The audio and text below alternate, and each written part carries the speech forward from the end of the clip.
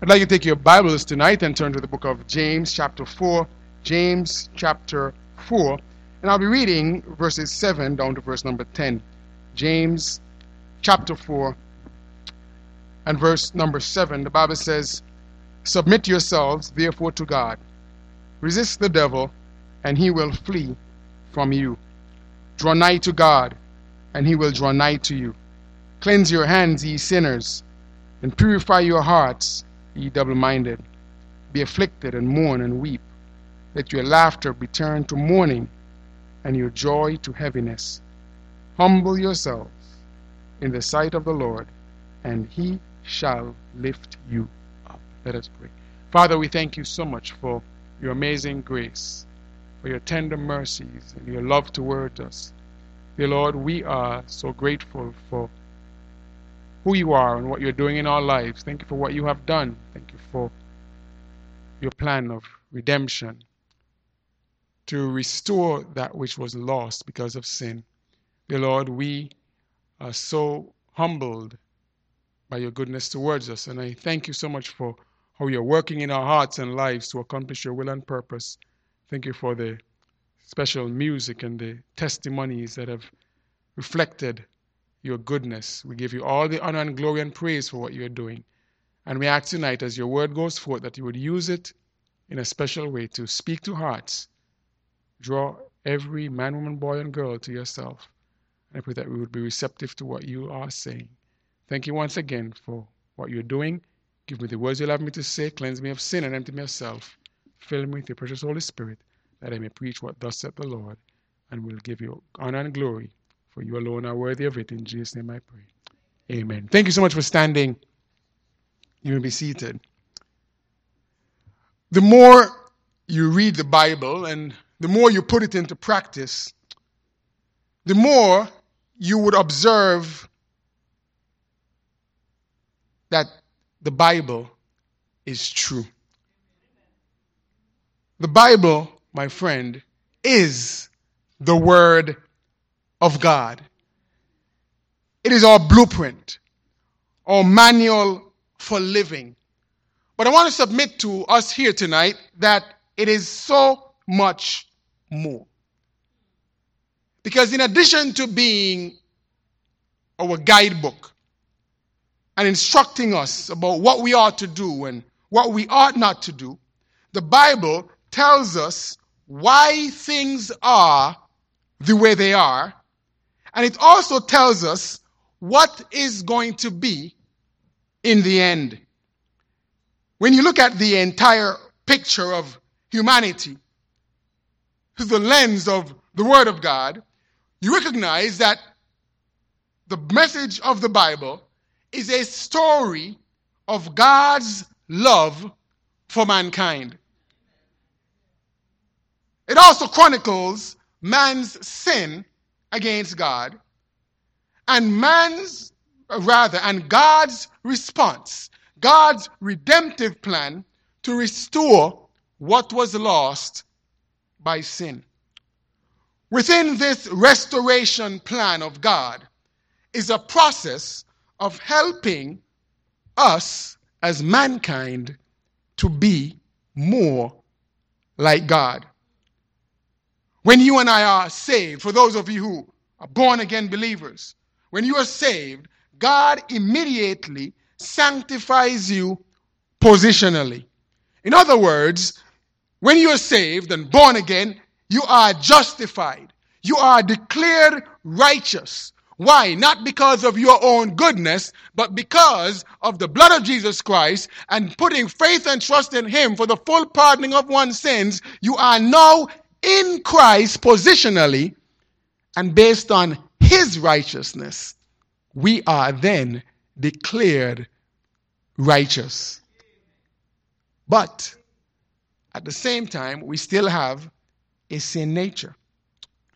And so in addition to positional sanctification, there's what is called progressive sanctification. It means that through this process, God is making us more like Himself. He does this through His Word and through the power of the Holy Spirit. A person's willingness to submit to this process and to actually become more like Christ is, get this, a sign and a measure of their spirituality. This matter of spirituality is what James, in this epistle, addresses in chapter 4. Spirituality starts with our response to the problem of sin. My friend, the biggest problem facing all of humanity is the problem of sin. James points this out in the first few verses of James chapter 4. That sin is a devastating problem. It says, from whence come wars and fightings among you? Come they not hence, even of your lust that war in your members? My friend, this problem of sin, it is built in, it is inherent in our nature. We were born with this sin problem. It's a reality that we face. And this reality of sin has affected and impacted our ability to have a relationship with the sovereign. But as we just heard through that song, thank God for his amazing grace. You look at verse number 6. After James gives this sad outlook, this devastating picture of the problem of sin, he begins verse number 6. He says, with all that I've just said, he says, but he giveth more grace. Thank God for his amazing grace. Were it not for his grace, where would we be? Grace is the divine push of God upon our life. It is what I call righteous assistance. You see, my friend, God will never enable you to do what is wrong. But he will enable and channel and push through his grace to enable us to do what is right. It's righteous assistance. It's a resource that is available. It says he giveth more grace. That Paul also wrote in his epistle in Romans, it says, where sin did abound, grace did much more abound. It doesn't matter how much sin you've done. It doesn't matter how bad you think you are. God's grace is sufficient and it's available. But God says in order to have this grace, there's a required attitude. In verse number 6, he says, God resisteth the proud, but he giveth grace unto the humble. It says if you're going to avail yourself of this amazing grace, it requires an attitude of humility. The divine push of God. My friend, we need God's assistance. We need the push of God in our life to accomplish what he wants us to accomplish. We've observed the devastating problem. We've seen the divine push. But tonight I also want us to observe, thirdly, if you will, what I call a definite prescription. A definite prescription. Verses 7 to 10 outlines what is our responsibility. God has done his part. God has banked up heaven to enable us to have an avenue by which we can be reunited with him in relationship. He's done his part by sending his son to this earth. But we have a role to play. We must do our part. And so in these few verses, James gives us, by inspiration of the Holy Spirit of God, our responsibility, our response to what God has done. If we're going to be more like him, if we're going to be spiritually minded. Notice first of all, and jot this down, verse number 7, the first part, it says, submit yourselves therefore to God. As a result of what God has done, that no one else could do, as a result, therefore, submit yourself to God. The first aspect of this definite prescription is submission to the Savior. You see, my friend, my will must be yielded to God's will. Your will must be yielded to God's will. This is required for salvation. This is required for service. Whether you're saved or unsaved, your will must be yielded to God. And my friend, whether you decide to do it now, ultimately you will do it at some point.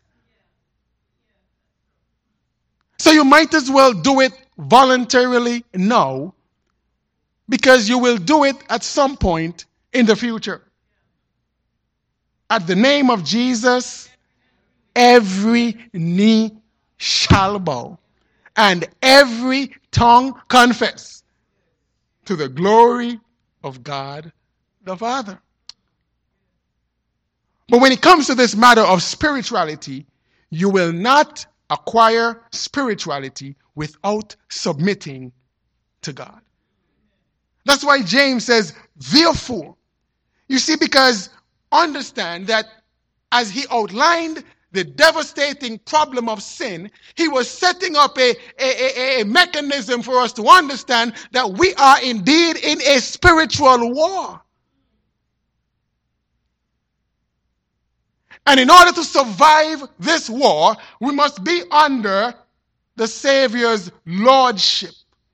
That's why I say to people all the time, when you accept Jesus Christ as your personal Lord and Savior, understand those two words are not there by accident. You're submitting and accepting Him as your Savior. He saved you from sin, but He also must be the Lord of your life.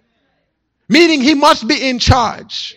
He must call the shots. He's allowed to tell you what to do, and not just tell you what to do, but you to respond in obedience to what He says. Can you imagine being in the military and you're out there fighting to the beat of your own drum? That's a recipe for disaster. Not only for yourself, but for others.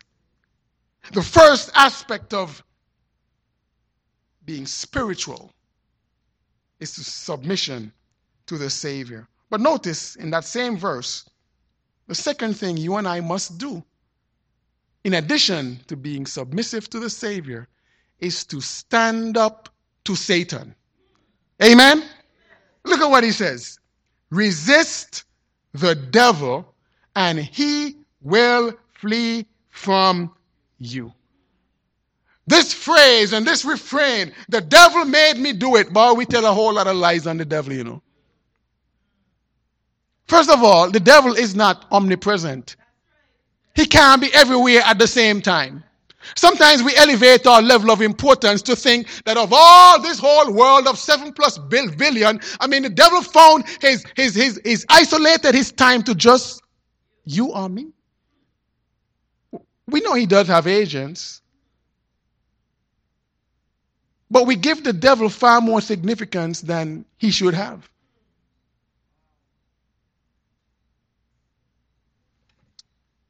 Here's something that I've observed. In looking at this admonition, it tells me some things about Satan that I want to share with you tonight. Satan is often successful because he is entertained. Now, here's something that I believe about the character of Satan as I look at this verse. Satan likes comfort. He likes ease. To put it colloquially, he does not like hard life. You say, Pastor, where you get that from? It says, resist the devil and he will flee from you. You know what that tells me? That when the devil is successful in his endeavors, as I've indicated, we've entertained him where he should not have been entertained in the first place. He's invited over for lunch. He is allowed in for conversations. When he tempts, often we respond with rationalization. He offers the temptation. We know he does that. But we kind of listen to say, oh, devil, what you say again now? How much you willing to pay me if I do that? What position are you going to give me if I go along with your proposition, Satan? Devil, you know what? When I consider your proposition, you know what? It sounds a little easier than what God is saying, you know. And you know what Satan says? Yes, it is. He tantalizes with stuff, pleasure, fun, money, fame, positions, success, and friends. And what this verse is admonishing us to do, don't entertain him. Resist him. And here's why I say he likes comfort. Because the minute you resist him, the Bible says he will flee. It's kind of like these dogs that come, ruff, ruff, ruff, ruff, ruff, ruff, ruff, ruff, ruff, ruff. And the minute you say, ooh, they run away. They got a lot of back, but no bite. Listen, Satan hangs around when you make it comfortable and convenient for him. But if you say, Satan, no, not today. I'm not the one. He runs away. If we're going to be spiritually minded, we got to stand up to Satan. Amen? But notice, thirdly, we're going to have to step towards the Savior. It says in verse number 8, draw nigh to God, and he will draw nigh to you. Should we be surprised at that? Remember, after all, the whole part of God's redemptive plan is for us to be closer to him in the first place. So when it comes to this matter of being close to God, guess what? It's your move. It's my move. Because the minute we draw closer to him, he draws closer to us. What a blessing. Step towards the Savior.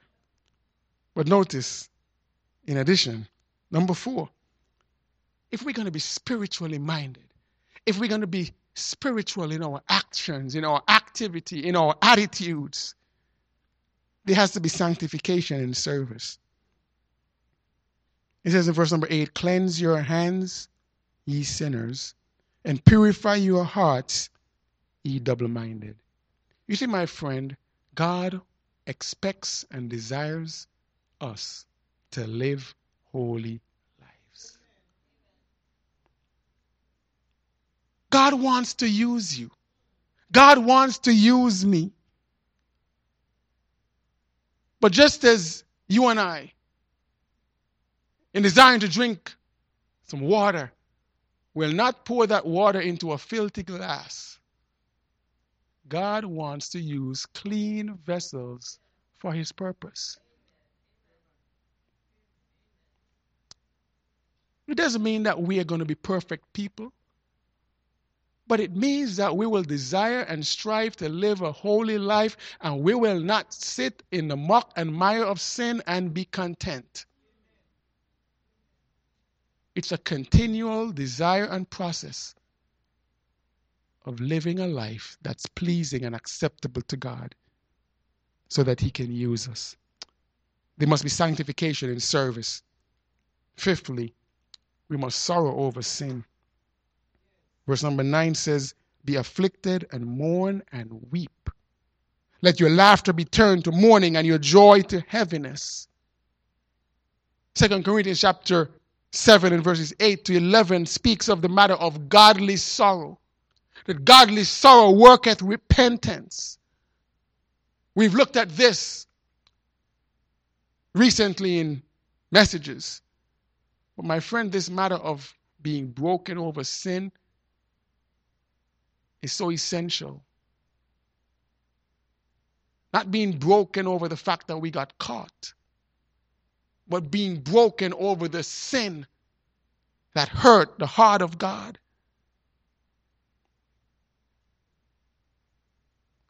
And as we saw this morning, the Word of God, as it points out where we are, ought to touch our heart. Let me say this very clearly, that if the Word of God is not impacting your heart, my friend, you're in trouble. If the Word of God is not moving your heart to be closer drawn to God, my friend, that's a sign of a major problem that requires attention immediately.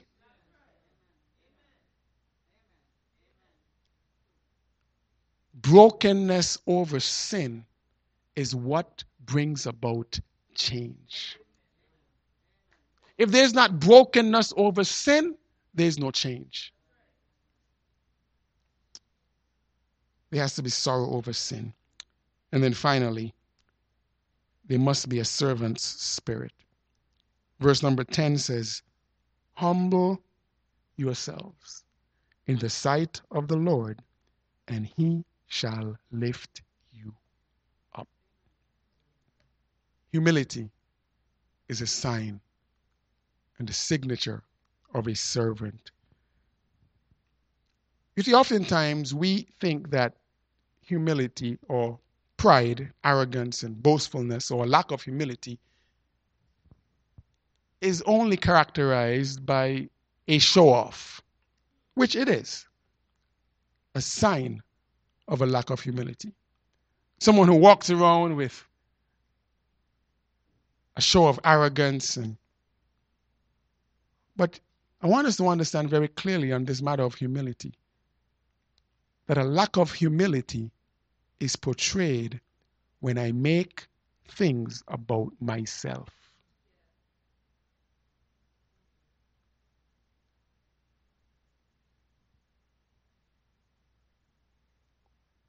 If you're going to demonstrate, and if we're going to demonstrate humility in the work of God, in the things of God, it must be all about Him and not about us.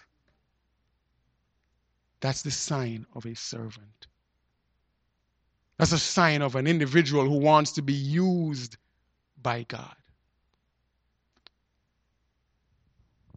And it ought to be the mindset of a person who is spiritual. At the end of the day, whatever it is, if the work of God is advanced, I am good. Because it's all about Him and it's not about us. And that's the heart of a servant. James says we ought to be spiritual. And that's not a sign of some kind of kooky mindset and, as they say sometimes, heavenly minded and no earthly good. If you're spiritually minded, you will be of good to earth, because you'll have a mindset of seeing people added to the kingdom, seeing people saved, seeing people grow in their walk with God, because that's our mission, that's our purpose. James addresses this matter of spirituality, the source of true spirituality. The reason why we have this opportunity is simply, first of all, because of what God did, His redemptive plan. We could not solve this problem of sin on our own. Thank God for what He did. Thank Him for His amazing grace.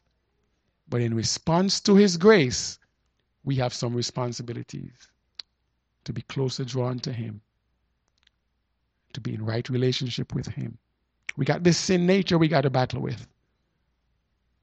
But He has given us a prescription and given us what we need to overcome the tricks of the devil. And let me say this in closing. Some of the tricks of the devil, man, there shouldn't even be tricks anymore. He's trying the same stuff over and over and over. We should have enough wisdom to say, man, you coming with that same thing. I saw you try that already. That shouldn't be causing me to fall at this point.